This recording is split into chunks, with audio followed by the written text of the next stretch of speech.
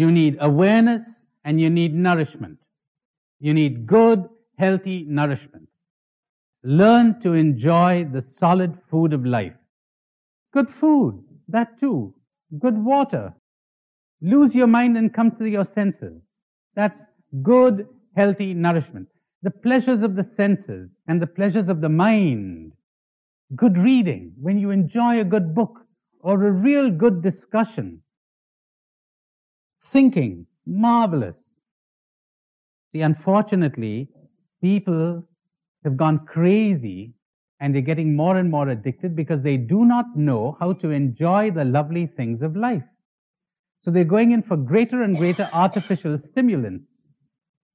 Some years ago, President Carter, during the oil crisis, made an appeal to Americans everywhere to go in for austerity. I thought to myself, he shouldn't tell them to be austere.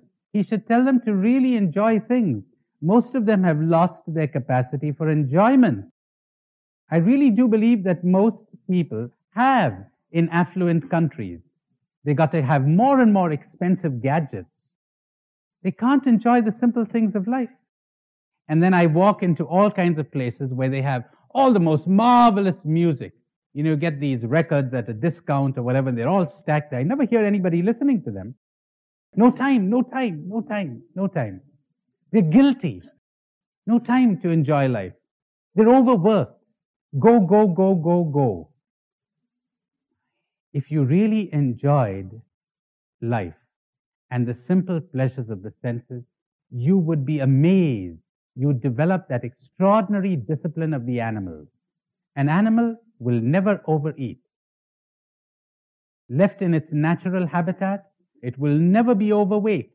It will never drink or eat anything that is not good for its health. Never. Will never touch it. You'll never find an animal smoking. It always exercises as much as it needs. Look at your cat after it's had its little breakfast. Look how it relaxes and see how it springs into action. Look at the suppleness of its limbs and the aliveness of its body. We've lost that. We got lost in our minds and our ideas and our ideals and so on. And it's always go, go, go. And we've got an inner self-conflict which the animals don't have. And we're always condemning ourselves and making ourselves guilty. You know what I'm talking about, because I could have said of myself what one Jesuit friend said to me some years ago. He said, take that plate of sweets away, because in front of a plate of sweets, I lose my freedom. And that was true of me too. I lost my freedom in front of all kinds of things. No more, no more. I'm satisfied with very little, and I enjoy it intensely. When you've enjoyed it intensely, you need very little. But you've lost your capacity for enjoyment. You're never there. It's like people who are busy planning their vacation, and they spend months planning it. They get to the spot, and then they're all anxious about their reservations for flying back. But they're taking pictures all right. And later, they'll show you pictures in an album of places that they never saw, but that they photographed. That's a symbol of modern life. So I cannot insist enough on this kind of asceticism. Slow down and taste and smell and hear and let your senses come alive.